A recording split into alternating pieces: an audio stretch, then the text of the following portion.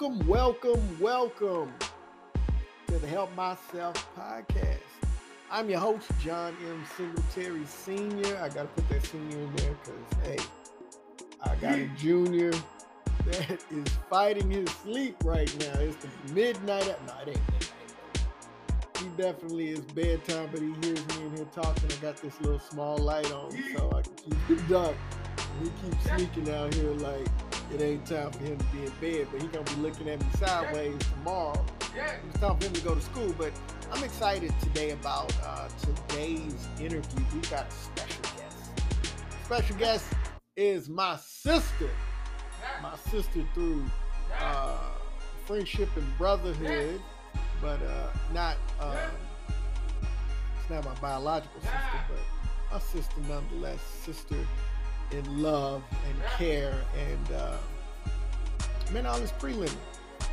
Kimberly King Webb. She's attorney at law, senior vice president, and chief human resources officer at CHRISTUS Health, which is a not-for-profit Catholic healthcare system with over 45,000 employees in the United States and in Latin America. She's climbed up the corporate ladder. She's seen how it can be a dog-eat-dog world, and it was all about making money out of the clients in her law career. And she decided that she wanted to be a part of something with a purpose and a mission to serve people. And in that endeavor, she has become the first African-American woman to carry the title of Senior Vice President and Chief Human Resources Officer, and the youngest person ever at that level of the organization.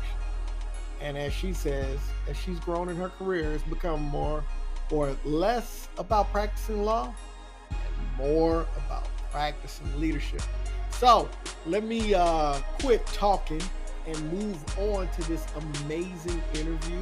I am so grateful for her taking some time out of her busy schedule. So sit back, relax, and enjoy as you listen to the leadership and resiliency stories of Kimberly King Webb.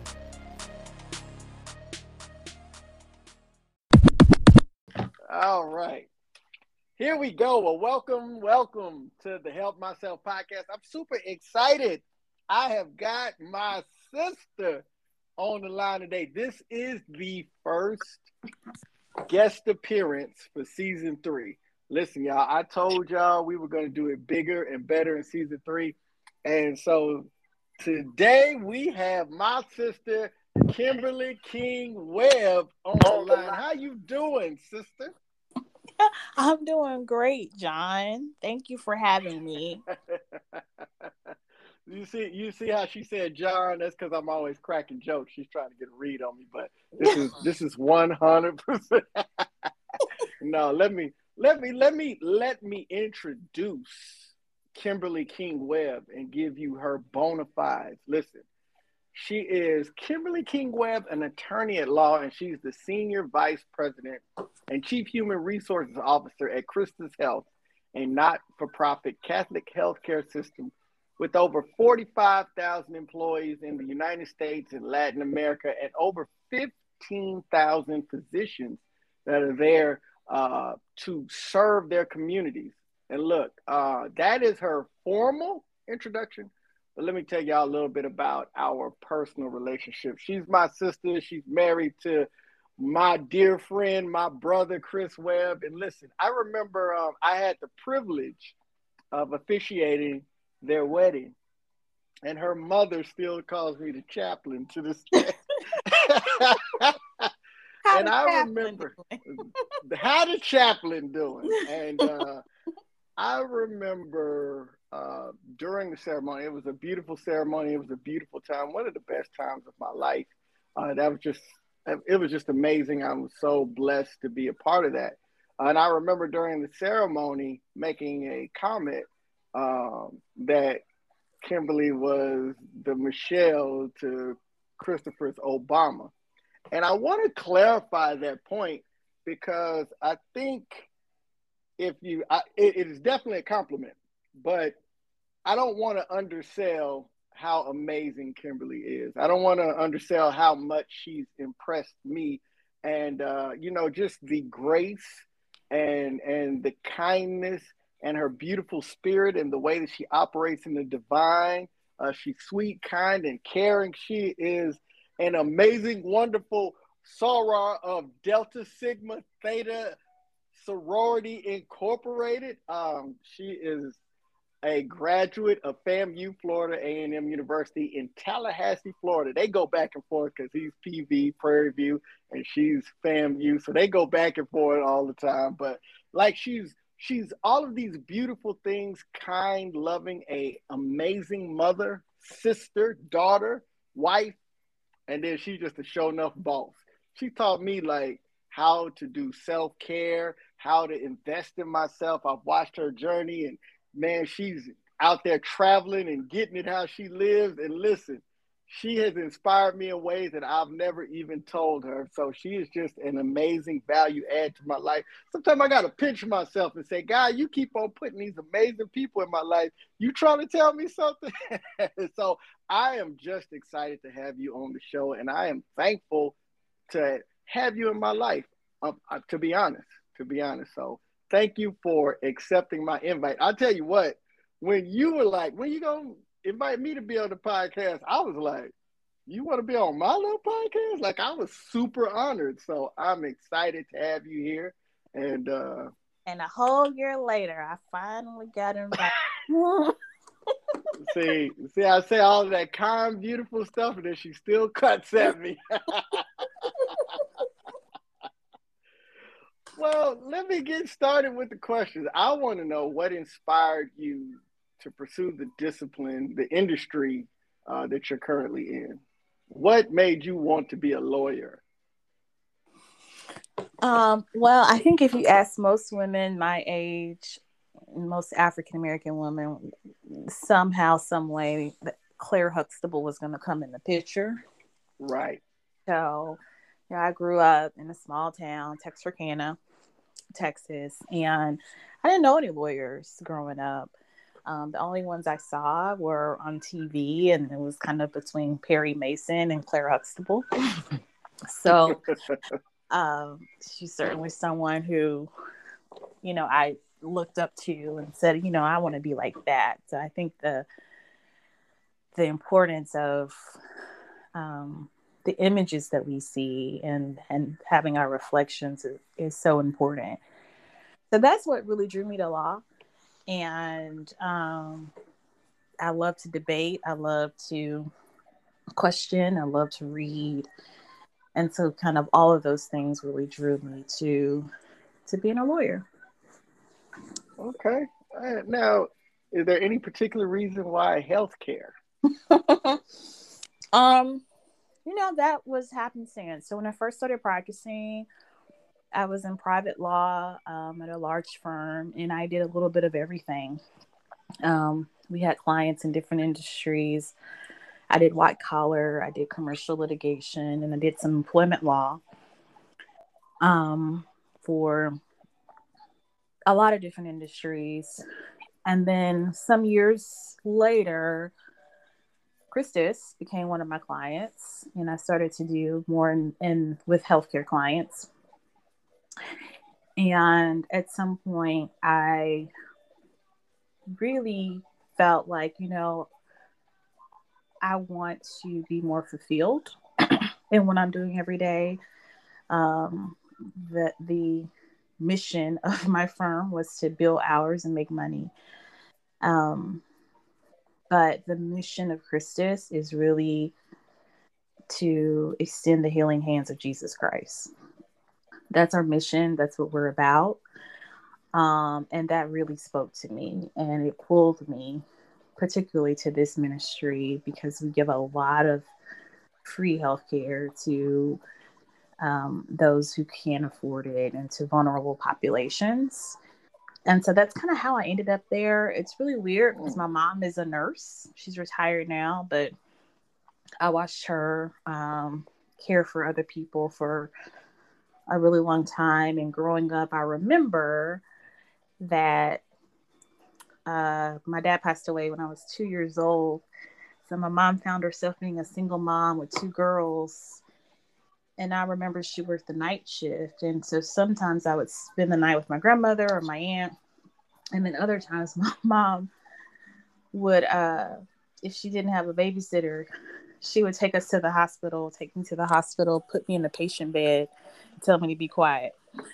So I joke and say that I grew up in the hospital and have been But around that's real hospitals. talk, ain't it? It's real talk. It's real talk. So I feel like it's come full circle. Man, that's awesome. So, and I'm gonna share a link that you wrote about resiliency during the COVID pandemic, not only for the patients, but for all of the partners with Christus. But there's a line in that article that you wrote that just really stood out to me. You said many associates expressed great gratitude to be part of an organization that showed concern about their well-being, and that by us simply doing so, they felt better and more connected to the organization. And that really resonates with me because, you talked about you were tired of just being part of a firm that was about billing more hours to the client and wanted to be a part of something that served the people and was the hands of Jesus Christ. And I really feel like that line right there, just to let people know that they matter, it really resonates with me. So, I just really I don't even know where I'm going with this question, but I had to shout that line out because that was incredible. It really resonated with me, especially, as somebody that is in charge of teams and in charge of the morale, health, and welfare of teams, just to see that we align there. So I appreciate that. I just had to throw that in there. No, I appreciate that. I mean, the lessons that we've learned in the past 2 years with COVID are, still being told. I mean, I think that one very important lesson is that we've all learned how to be more human. And, COVID took us out of our office, into our homes, into Zoom meetings where you got kids running around in the background. You got your dog. You got, and it opens us up to be more vulnerable with each other. And, so many times we say, how you doing as we pass by each other in the hallway, but really it's like, how are you? Like, how are you for real? And so I feel so much more connected to my team and so much more authentic, really, about who we are and what's going on, what's impacting us at work, that's impacting us at home, and how home is impacting us at work. And so I think just showing up for people and showing that we care has been the most important leadership lesson out of all of this. And we had some trying times in addition over the past couple of years. In addition to COVID, one of our hospitals, Southwest Louisiana, got hit twice by hurricanes in 2020. Hurricane Delta really devastated the community there. And so, I mean, we had to show up for each other and for our communities. And I think that has been what we want to hold on to. And when you talk about resilience, it really is being able to know that you have people that you can depend on when times get tough. Yes. Right. Right. Yeah. So you just go get it into resilience, because I think we kind of talked about your biggest influences, even though if you would like to add more, but obviously Claire Huxtable and your mom that calls me the chaplain. So tell her the chaplain said hello. I will. Always ask about the chaplain. So when we're talking about resilience, what is your personal story of resilience? My personal way of resilience? Yeah, your personal story. We talked a little bit about, first generation college student and all that stuff. But... Yeah, so You know,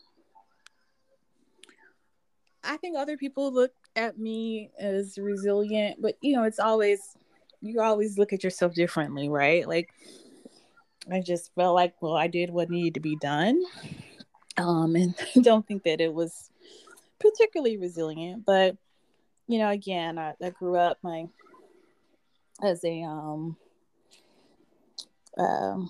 with a single mom, after my dad passed away, and um neither of my parents had the opportunity to go to college, and so um but for me, I knew that that was something that I wanted for myself, and I knew that there was something bigger.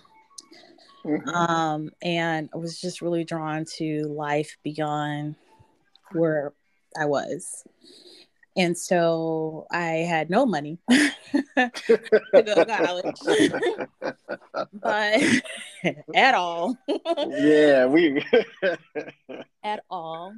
But, I was focused and stuck with it, and was able to secure a full scholarship at Florida A&M University. Um, That's a long way from home too. it's a long way from home, and that's really kind of what I wanted. I think I wanted the HBCU experience, um, Absolutely, after growing up absolutely in a community where people who looked like me were marginalized. And correct. so that appealed to me because, after I watched The Cosby Show with Claire Huxtable, I was watching Different World. So Yeah. once I found out Hillman was not a real school, Right. I set my sights on Florida A&M. But yeah, I got a scholarship there, and really I ended up actually getting a scholarship in agricultural business. So that was my major, is agricultural business. Had no Mm, really idea what that entailed or interest in it, but that's what I was able to get a full scholarship for. right. And Right. so I was like, okay, I'm gonna roll with that. And it was a great program. It's by the USDA, U.S. Department of Agriculture, and I was able to intern and spend summers in DC and get some great experiences through that.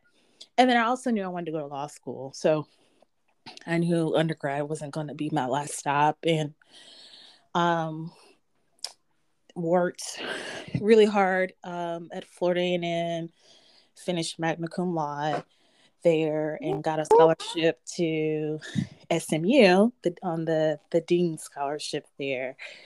Um, and so with that scholarship and some loans, was able to pay my way through SMU Law, Southern Methodist University here in Dallas, and just figured it out, But I think for me, a big part of it was my faith, Hmm. which is a core part of my life, and just knowing that if I did my part, God had it, and that There has you been go.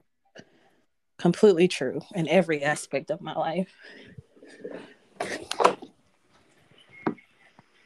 Man, listen, she told that story, but listen, she don't want to tell y'all about boss. When she was in corporate law, she was like one of the only African American women, in her office. And now she's senior vice president CHRISTUS, and she is a Black History Month question and answer.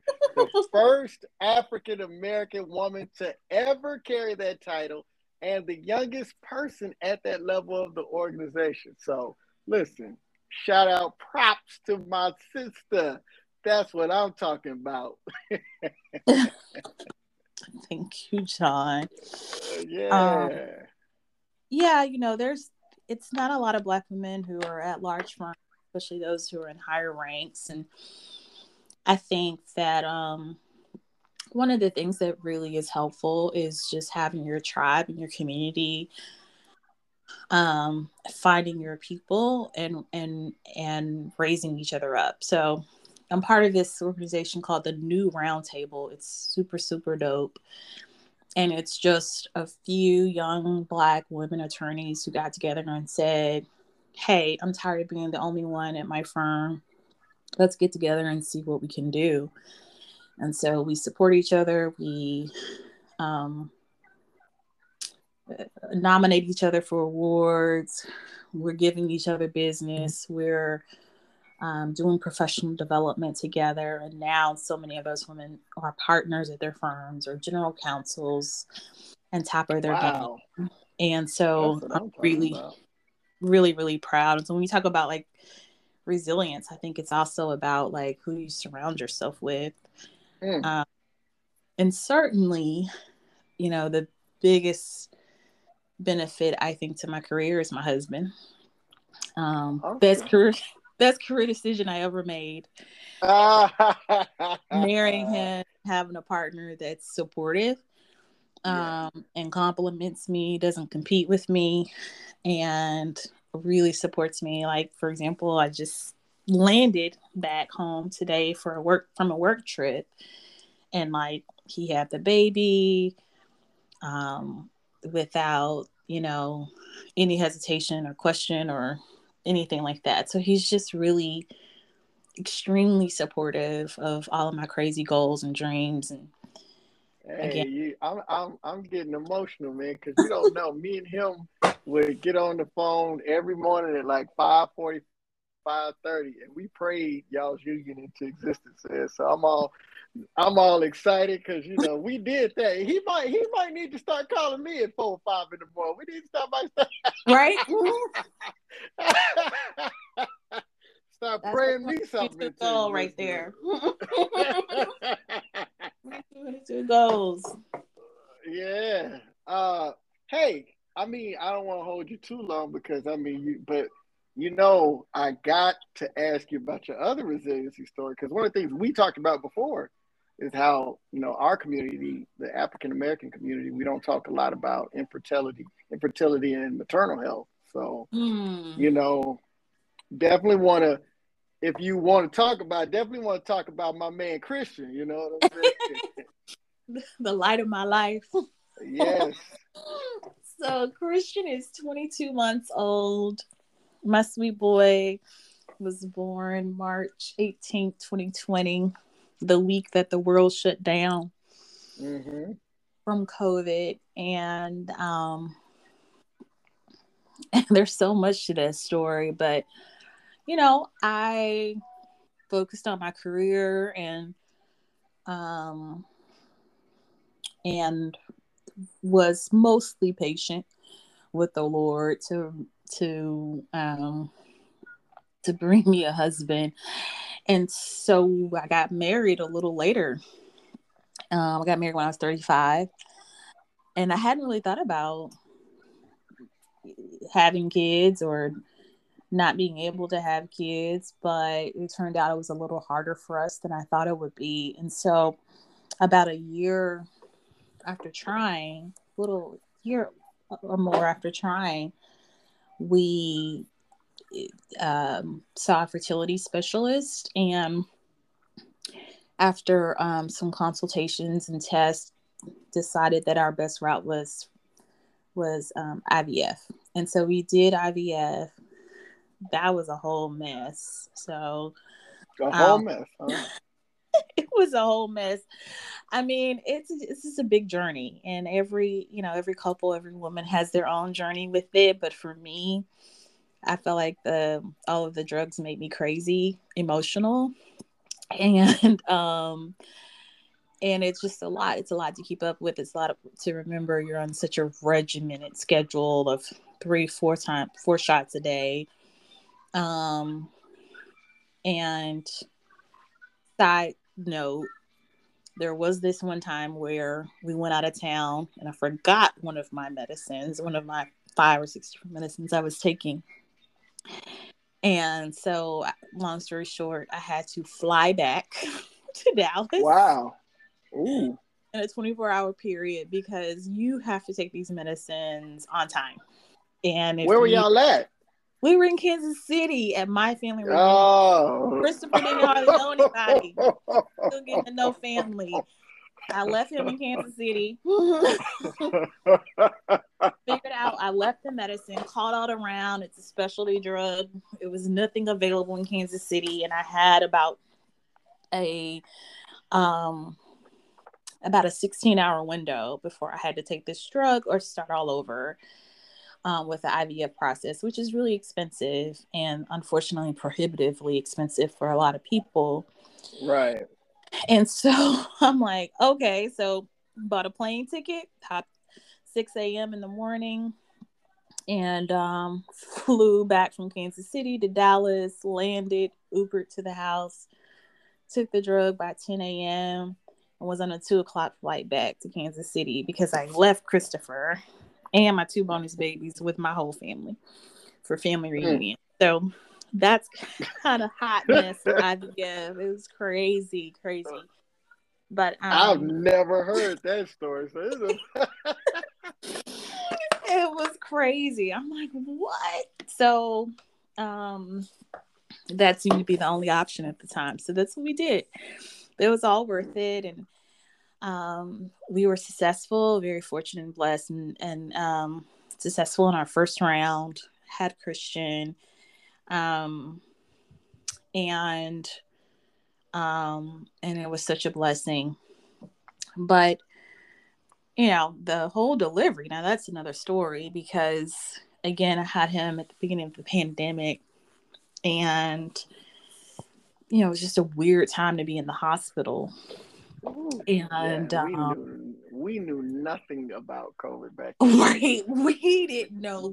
It was like, oh man, you got COVID, you got the heebie-jeebies. Man, listen. Right? It was so crazy. And so it was truly cooties back then. So it was a weird time to be in the hospital, but there's just so much there. Fortunately, I had him literally the day before the hospital changed their visitation policy. He was 3 weeks early, and I think that he knew that his mom... He knew something was coming. He knew something was coming. He knew that I needed my husband and my mom there, so they were both able to be there. But literally the very next day, they changed their visitation policy. And but they were both there, and when you're in a hospital gown, people don't know that you're a senior executive at a hospital or a health system or an attorney or other things. And so I really certainly felt to be on the tail end of a lack of empathy, compassion, just so much that I think that particularly women of color and Black women have to deal with, so much of conscious and unconscious bias when it comes to healthcare. And so it was so great to have my mom there as an advocate, because I really felt like the nurse was just not listening to me.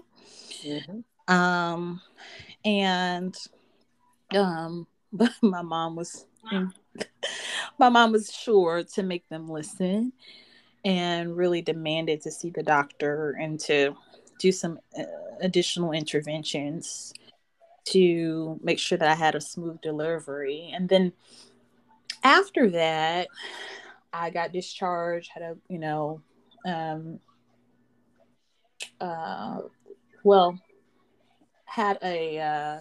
another complication right after I delivered, where they called a code, and I quickly had about 10 people standing over me, trying to help the situation. And so that was really crazy and tough. And throughout the pregnancy, I had Christopher going to these pregnancy classes and delivery classes. And I remember we were in one class and everyone was saying, "Oh, what are you afraid of?" That was the icebreaker. And we were the only Black couple in the class. Everyone else in the class said, "Oh, I'm afraid of the pain," or, different things. And I said, "I'm afraid of dying. Like, it's real. The percentage of Mm-hmm. Black women who die during childbirth is embarrassing for our country. And, but it's very real, and it's very personal to me because I know women who I went to college with who have who've lost their life during childbirth or came very close to it. And so at that moment after giving birth, I thought, oh man, this is my biggest fear is about to come to pass. Like, this is about to happen. Yeah. It. I mean, I literally got my affairs in order before delivering and made sure I had a will in place, a trust in place. Because then I'm also coming from the perspective that my dad died when I was 22 months old. And so it's something a reality that I know that exists and you need to be prepared for. But we got through that. I got home with the baby and he's super healthy and great. But I felt terrible and I kept calling the doctor and the nurse specialist on call and saying, I just really not feeling well. I'm still in a lot of pain. And I remember the nurse coordinator saying, oh, honey, you just had a baby. And so I thought, okay, well, keep suffering through. And then at some point it got to be unbearable. So by then we're 2 weeks into COVID. Christopher drops me off at the emergency room because he can't go in. And they keep me because I have postpartum preeclampsia. And the doctor said that one more day and I would have died. Period. So they kept me for about a week. And as he's discharging me, I'm telling him, I'm still in a lot of pain. I still really don't feel good. I'm still in a lot of pain. And he was like, well, you were really sick. It's going to take you some time to get over it. About a week and a half later, I'm back in ER. Christopher's dropping me off the front door because he can't go in. And I have emergency gallbladder surgery. And I had my gallbladder removed. And so it was quite the season. It was, in some ways, the most challenging month of my life. Absolutely. Having a newborn and having all these health challenges. But I also think that it was, it's interesting because it was some of my weakest moments. But when you're really alone in a hospital bed and you're looking at the news and you're seeing COVID and just, being isolated from the world, it was some of my most powerful moments with God.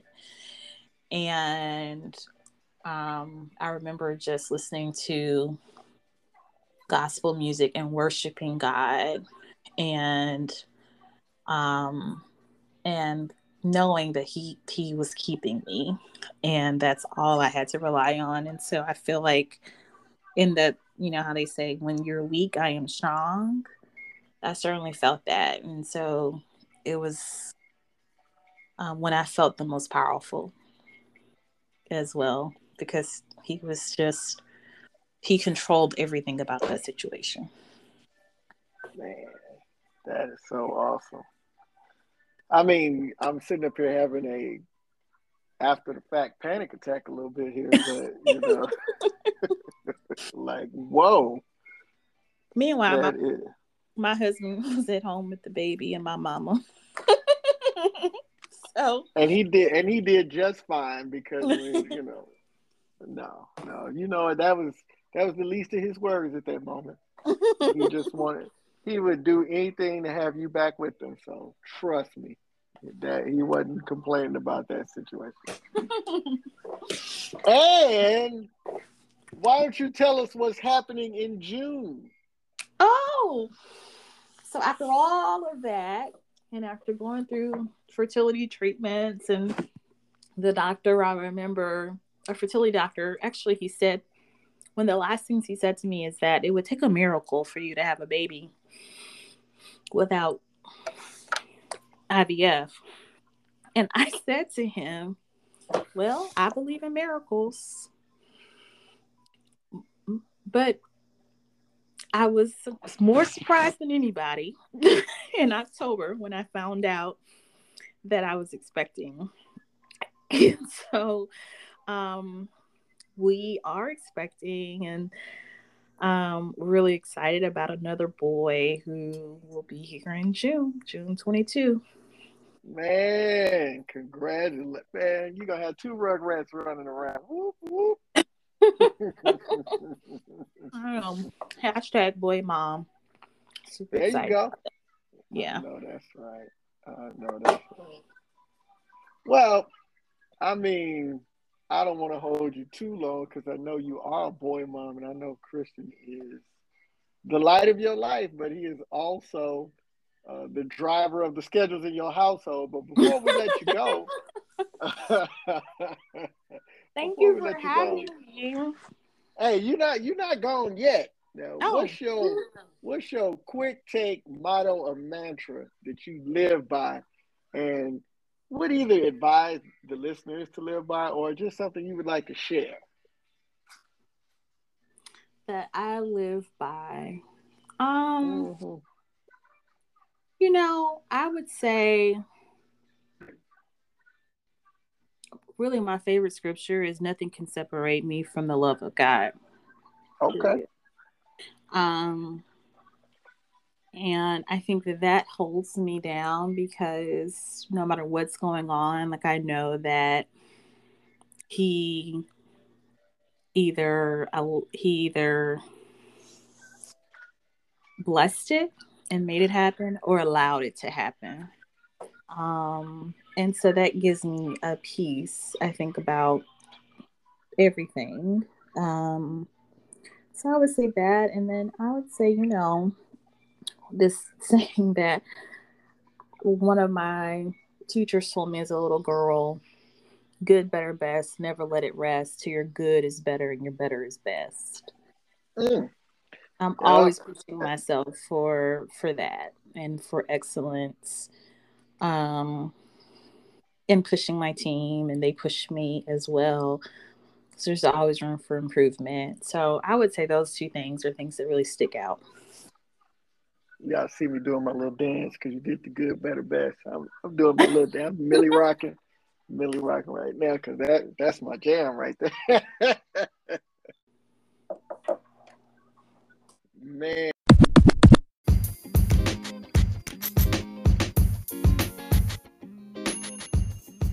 Now, wasn't that an amazing interview? I appreciate her taking the time, and she touched on some topics that I really want to get into in the future. We're definitely going to have her back. Uh, you know, I think I definitely need to give her some time, for her to recover and get back up to full speed after the new bundle of joy is born. But I thank you, Kimberly, so much for spending some time with us. And me and the co-pilot, we are signing out. And I'm going to sign out the same way that I sign out every time. Listen, I can't help myself. I've got to inspire, I've got to empower, I've got to encourage, but I can help myself by being the absolute best version of myself. And you can too. So why not we do it together? Hey, we out.